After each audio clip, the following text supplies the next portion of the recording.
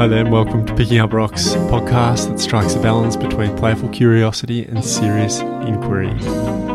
Today on the podcast, we're joined by a very special guest, Fred Grinstein. He's here to talk to us about the crossroads of where content is at the moment, and he's well placed to speak to it, having spent the last 14 years in film, TV development executive roles, experiencing the dream for what it is through anonymous content, Vice Media, and A&E networks, among many others, with his main role straddling the edges of culture, society, and bringing them to the mainstream through screen. Really excited to share this one with you, as I've been lucky enough to work with Fred in pitching and forming creative ideas, and his knowledge, bravery, and honesty when facing uncertainty is worth a listen. We kick off the convo with Fred speaking to how he got into the story business to begin with. I didn't grow up as like an entertainer. You know, some kids were that kid in school that would get up in front of everybody and sing and dance or tell jokes. I'm too shy. I'm not much of like a production manager. Like I don't know how to like look at numbers and budgets. It like stresses me out. I mean, I'm good at math, but I don't know. I like that there's people that are good at that stuff. So at some point I've like found like, what is it that I can do? What is it that I do? And what I really enjoyed about the bulk of the unscripted TV kind of boom was that it was a land of ideas. So for me, I very naturally gravitated toward this world of being a development executive or being a development producer, whatever the job title is, meaning that you're always on the like thinking about what's next. And it really felt like, as a business, in a way that like I think scripted, I always felt like I don't know, it felt like a world of like curation and somebody knows what book's going to pop and why that writer's a big deal. That was never my experience or something that I think I had access to succeeding in. But I did think I had there's this new skill set of like observing human culture and like guessing how do you tell stories about it. And it was the best. And it was so much fun as an industry. And it got to this weird place in recent years that in some ways the news got so, lost in terms of its usual kind of givers that it suddenly became available for reality TV people to tell the news. And all of a sudden we're making these 4-part miniseries for streamers as if any of us are journalists or something. So like, I don't know, just suddenly everything was available to tell stories about the world. So much fun to be a development executive business. That process to me, I think, has gotten trickier. I think the results are harder. The fresher ideas aren't as well received as they used to, because in some ways the buyers, even when they buy an innovative idea, it doesn't mean the audience necessarily responds in a way that they used to. There used to be this amazing, like you could come up with some crazy idea and viewers would be like, they're making a show about what? And it was just this really fun time. Long-winded way of saying like, this is the only thing I know how to do as far as being in the content. I didn't come up as like the presenter, the entertainer. I didn't come up as like with this like pure like brick and mortar business mindset. I just somewhere sit in the middle. Mm-hmm. And one idea that I'm trying to like, okay, like what do we do with these sort of moments of content and the state of culture is just some observation that I think one of the offshoots of this explosion of creators and distribution models. And I do think, like, as if people don't already say it, but I think in the long views that YouTube is probably the most influential thing that's happened in content, like forever. Like it is such a big idea of what has just been slow and steady percolating since 2005, and somehow, and it's been through waves of people trying to curate it and bring in content executives the way that, but eventually it just succeeds in its own way. Just let people make stuff, let them have access to advertising. It's an incredible thing. And among the things that have emerged on there organically is like educational content or impact content that really is designed to meet the amount of people that care about that cause. And as long as there's some kind of transparent math between money in and money out, it works. So I guess the very short answer I have for you after I've winded it really up is, can we do something else besides entertain? All of these people that like we love telling stories, story. We all suddenly think we're all like Homer writing the Odyssey or something, as if the world needs this many stories. And it's incredible to get paid to tell stories. That's so cool. But like, is there something else we can do with these things? Can they serve a different purpose in life besides just like, give me a break? I mean, I guess like, you could argue that like stories open our minds, and a lot of people discovered LGBT culture because they finally saw TV shows about it in a way that they didn't have neighbors, So I don't mean to undermine the how rich storytelling can be for culture, but on a business level, I'm just wondering, are there other kind of ways to drive ourselves? And I get excited thinking about, education as like a very kind of constantly unraveling narrative of what do younger generations even do with learning, and learning from them on what are their learning behaviors. So that interests me and that excites me, that I think there's a deeper utility, that things like masterclass kind of kick the door open on. I love the idea that we can connect with things that deeply matter, versus things that don't. Yeah. So that's kind of like my short answers. I'm personally seeing, like, is my next chapter more about not just like the novelty of an idea, but like, are these ideas that can be more deeply connected to a richer utility in culture, in society. And that's the word, the utility of it. And it's fascinating that you pick up on that and see that as sort of someone who's, made their living through playing on that cusp of the now and the future, and seeing how people are learning and then their attention spans, and then the fact that people spend so much time there, especially young ones. You've got young kids, I've got young kids. It's sort of a natural thing to do, is like, how do these kids learn, and learn through doing? And then, like, what content or what a good story can do is, compel someone to do something that they never thought possible, or that they learned something incredible that they never knew that they could conceive of. And it's amazing to see, like, if you take YouTube as an example, that people can learn that off another. But I suppose that distribution is impeccable from a YouTube perspective. But what is your take on, like, brand taking that? Because you think about, everyone's trying to entertain, but I suppose you've got to work in the entertain space, but like that appetite to be able to learn. And we've spoke off air a little bit about, like, the utility that sits behind involving more than just, say, talent, or involving the user or someone who stands to benefit in the story creating process. Like, where do you see the future of that, and what do you see the benefit of that? And sorry, and just to restate the question. So, sorry, like, the story, sure involving, like, a certain sect of audience to be part of the storytelling process, or to be part of that process, to be able to, get a different utility out of that, a learning, deep knowledge, or even just experiential. Like, that's where I feel like content's coming, is this sort of change. It's becoming way more two-way. And I think that's where banner content doesn't quite hit. It's like, at the moment, it's this back and forth where user actually sort of owns the experience, and what do they do with that? Or how do you see that playing out, where it's a lot more back and forward? I think it's definitely, like, to me, the most interesting stuff that's happening. I guess my main curiosity is, does it really end up scaling? Like, I'm seeing really interesting, I don't even want to call them experiments. They're sort of experiments, but they're executions. Like, they're working. Like, they're people are making money off them. Like, in the digital art space, there's some really incredible narratives from this last year that are, like, it's niche. That's why I'm almost hesitant to bring it up, because I think we are kind of generally focused a bit more on mass culture here. But if my development brain is right, the reason I get interested in those, like, little niche stories is, like, does this sometimes point to where things are headed, or does this point to things that we should be inspired by? That this could be something that triggers the way you make your next show or next big idea. I mean, look, you can't overlook how massive gaming culture is, and just what an interactive entertainment content experience that is. So just as an entire generation that's way bigger than the one before it, that their assumption when they stare at something with their eyes that's on a video screen is that they're interacting with it. So that's something that we're probably barely fully seeing realized, as these, like, legacy institutions that are just built off the economics of a passive experience are now just getting absorbed by a growing generation that, at the very least, likes the IP behind those video games and wants to see TV shows made out of, like, The Witcher, World of Warcraft and stuff. So there's a little bit of just, like, what are the cultural references, but, like you're saying, the process, sort of the actual experience of it. And I think that's been kind of the fantasies of Web3, that we're living in sort of like the toxic corner of the chart, where nobody even likes talking about it. And in any spaces anymore.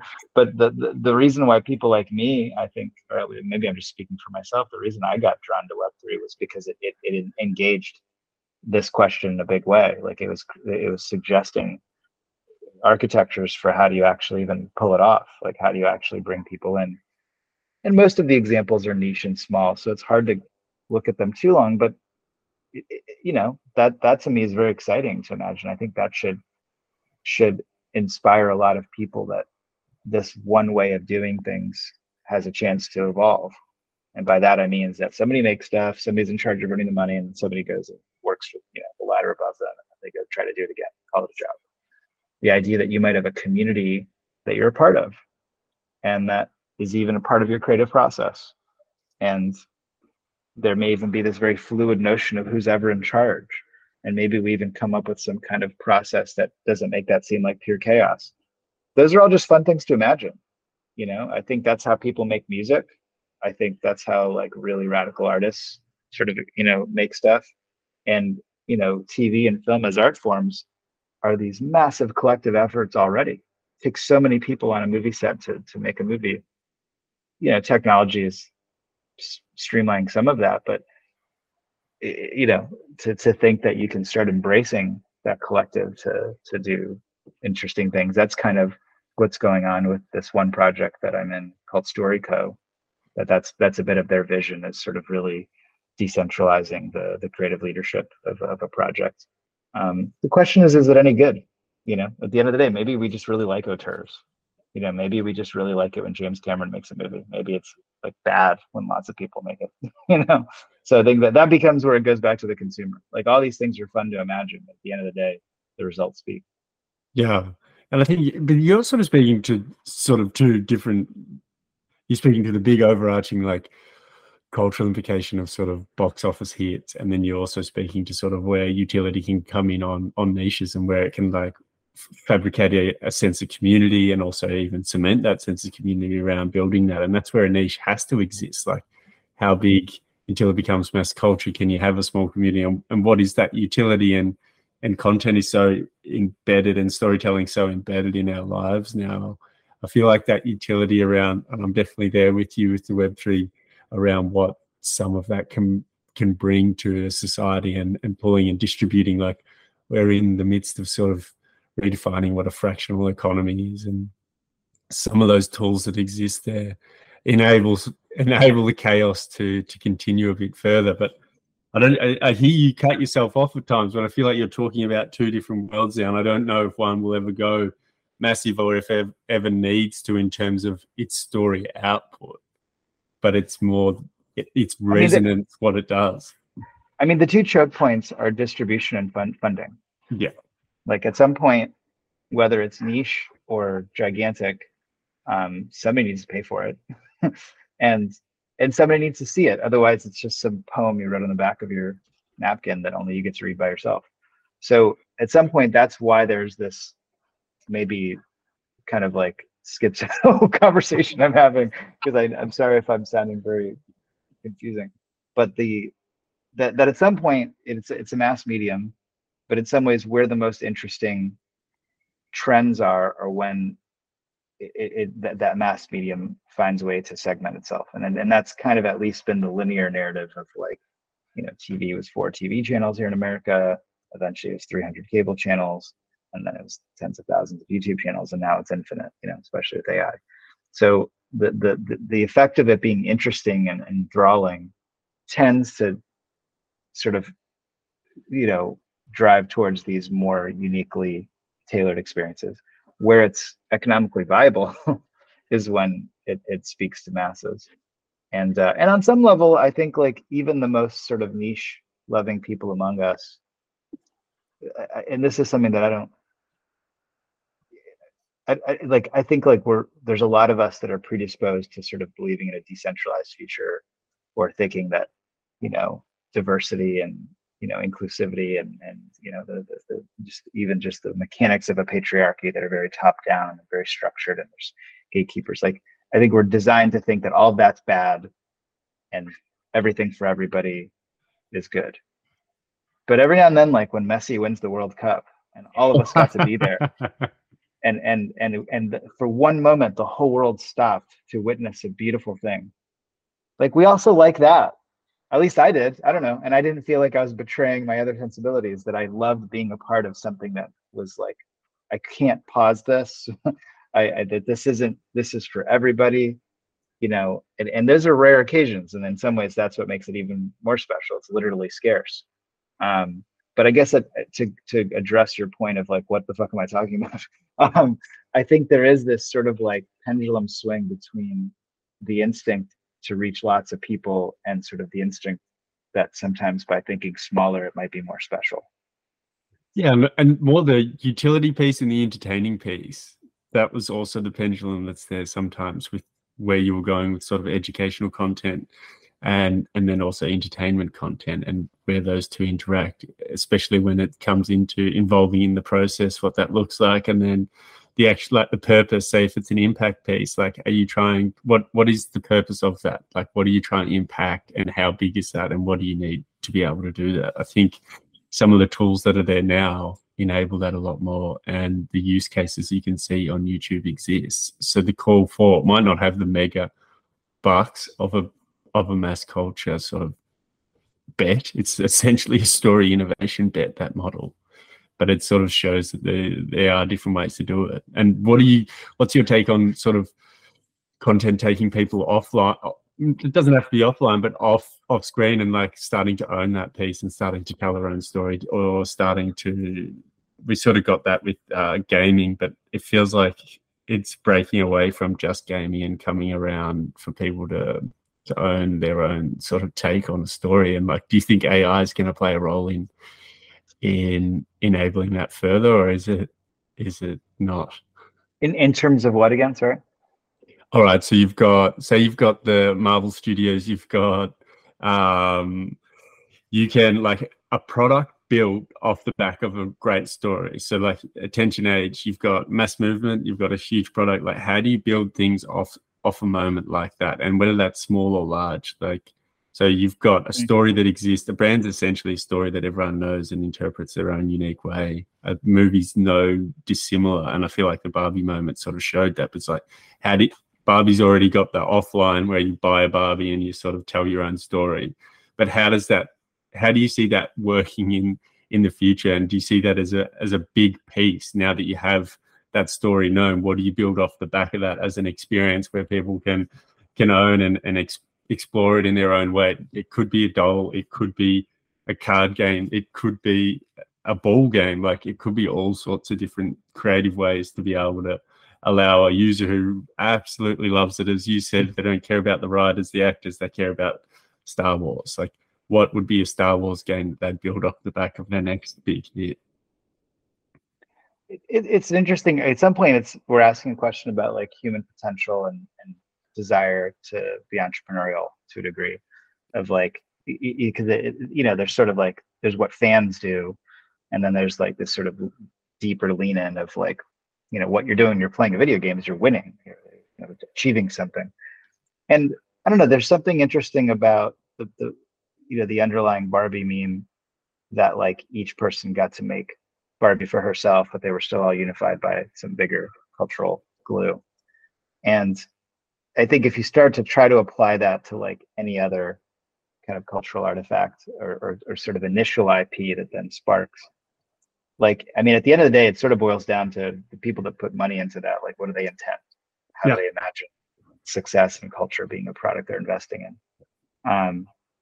But it's interesting to think about. Again, it bums me out that all these like Web3 projects are all just like kind of like poop stains on people's memories from 2 years ago. But the things that they were experimenting with, like this idea that, some people were collectively writing books, or there was, the idea that you as an investor in like the art of an NFT project, you were literally told that you owned the commercial license to the art of your piece, which, if you, look, it's very easy to dismiss it, especially because they call themselves apes. If some people that aren't participating in NFTs, like Bored Apes, it just sounds like, I can't believe intelligent people spend any time thinking about this stuff. But just the basic experiment that, look, is it limited to like 10 or so thousand people? Yes. Does that mean like who really cares? Maybe. and maybe that's the point. But when I go back to my point that sometimes it's interesting to see these like little experiments play out. Do they indicate something? Like, what did they do? Somebody came up with some art. Is it just like, especially as we all get used to Midjourney, how easy it is to generate art now? Like, does it seem like lazy, low effort that somebody just cranked out a bunch of silly looking monkeys and somebody seems to think it's worth something? Sure. So let's put the art over here. Art's subjective. We can all hate on it or love on it. But what they did do is they created a cultural club that for a minute there, and I think to a degree of the treasury they've been able to build up is very financially valuable. And at least amongst themselves, but arguably they're trying to build beyond it with these games that they're working on. Everybody that joined that club was given free reign to do whatever they want with the IP. And there is this DAO that's involved with like moving actual treasury money in and out of these projects, and that's a democratically governed thing, which is apparently riddled with problems too. So there's no utopia here. But the actual idea that people buy into a piece of IP, but then are fully empowered to say, I want to contribute to the IP by starting my cannabis company inspired by the art, or by creating my pizza company, or selling coffee. Now you're seeing this very interesting intersection of marketing as part of the original culture, not just the exploitation of the culture. And that to me sounds like there's something new there. Maybe it's not a fully formed thought and it ends up just being a mess. And like in the end, like Disney's got it down with like, make a movie and then eventually get a theme park. Just make all the money in between. It's kind of what they've done with IP. And then in some ways, all the people, their most interactive experience with that IP is they get to go on the ride or they get to buy a t-shirt. Yeah, it's still very consuming. What the Bored Apes model is playing with is that like, no, you can then construct part of the theme park and be part of the risk and return on that, and have an opportunity to contribute to the culture and the lore of this very three-dimensional world that's kind of community based. That sounds interesting to me. I mean, if you really get crazy and zoom out on it, like that's what Christianity did. It started off with a meme, and then there was like hundreds of different types of Christianity. Everybody made it their own. So it's so is that a ridiculous thing to compare apes or movies? Of course it is. I just mean, like, what does culture do when it's left to its own devices? And when you create the structures that people have a chance to say, I want to make this mine, and that I think is the question you're asking, is what are the gates that are coming down? What are the legal opportunities in terms of ownership? Creating what happens when people are given that. The one project that I really think is going to come to define this last year on the digital art space. If you followed Jack Butcher and his projects, he I really think like that's an example of like, even in a down year where everything is so toxic, there's some really special things happening with the Web3 crypto art space. And he has two projects. One of them is called Opepin, which very much kind of leans into the Pepe kind of mythology, which is either disgusting or people know that it's just an internet thing. And also this other thing that was a commentary on the Elon Musk checks, the blue check business. Without spending too much time unpacking a confusing art experiment, what both projects did is they built in public the entire experience, from day of mint to what am I supposed to do with this success now, to even today.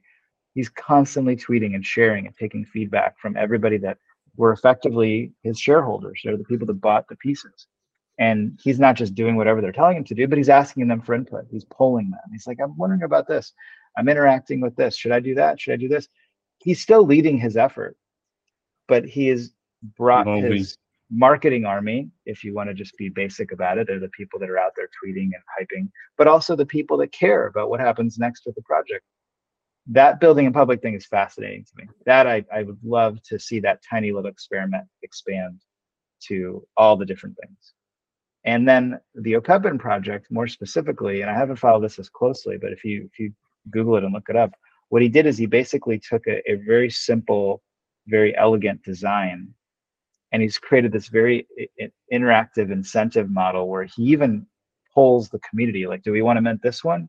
And then if people want to, then we mint this one. Like, so he's constantly creating these new additions that keep coming out that are, if I understand it correctly, they're also cooked into a bit of like an AI design studio where you even get to design it to sort of reflect you.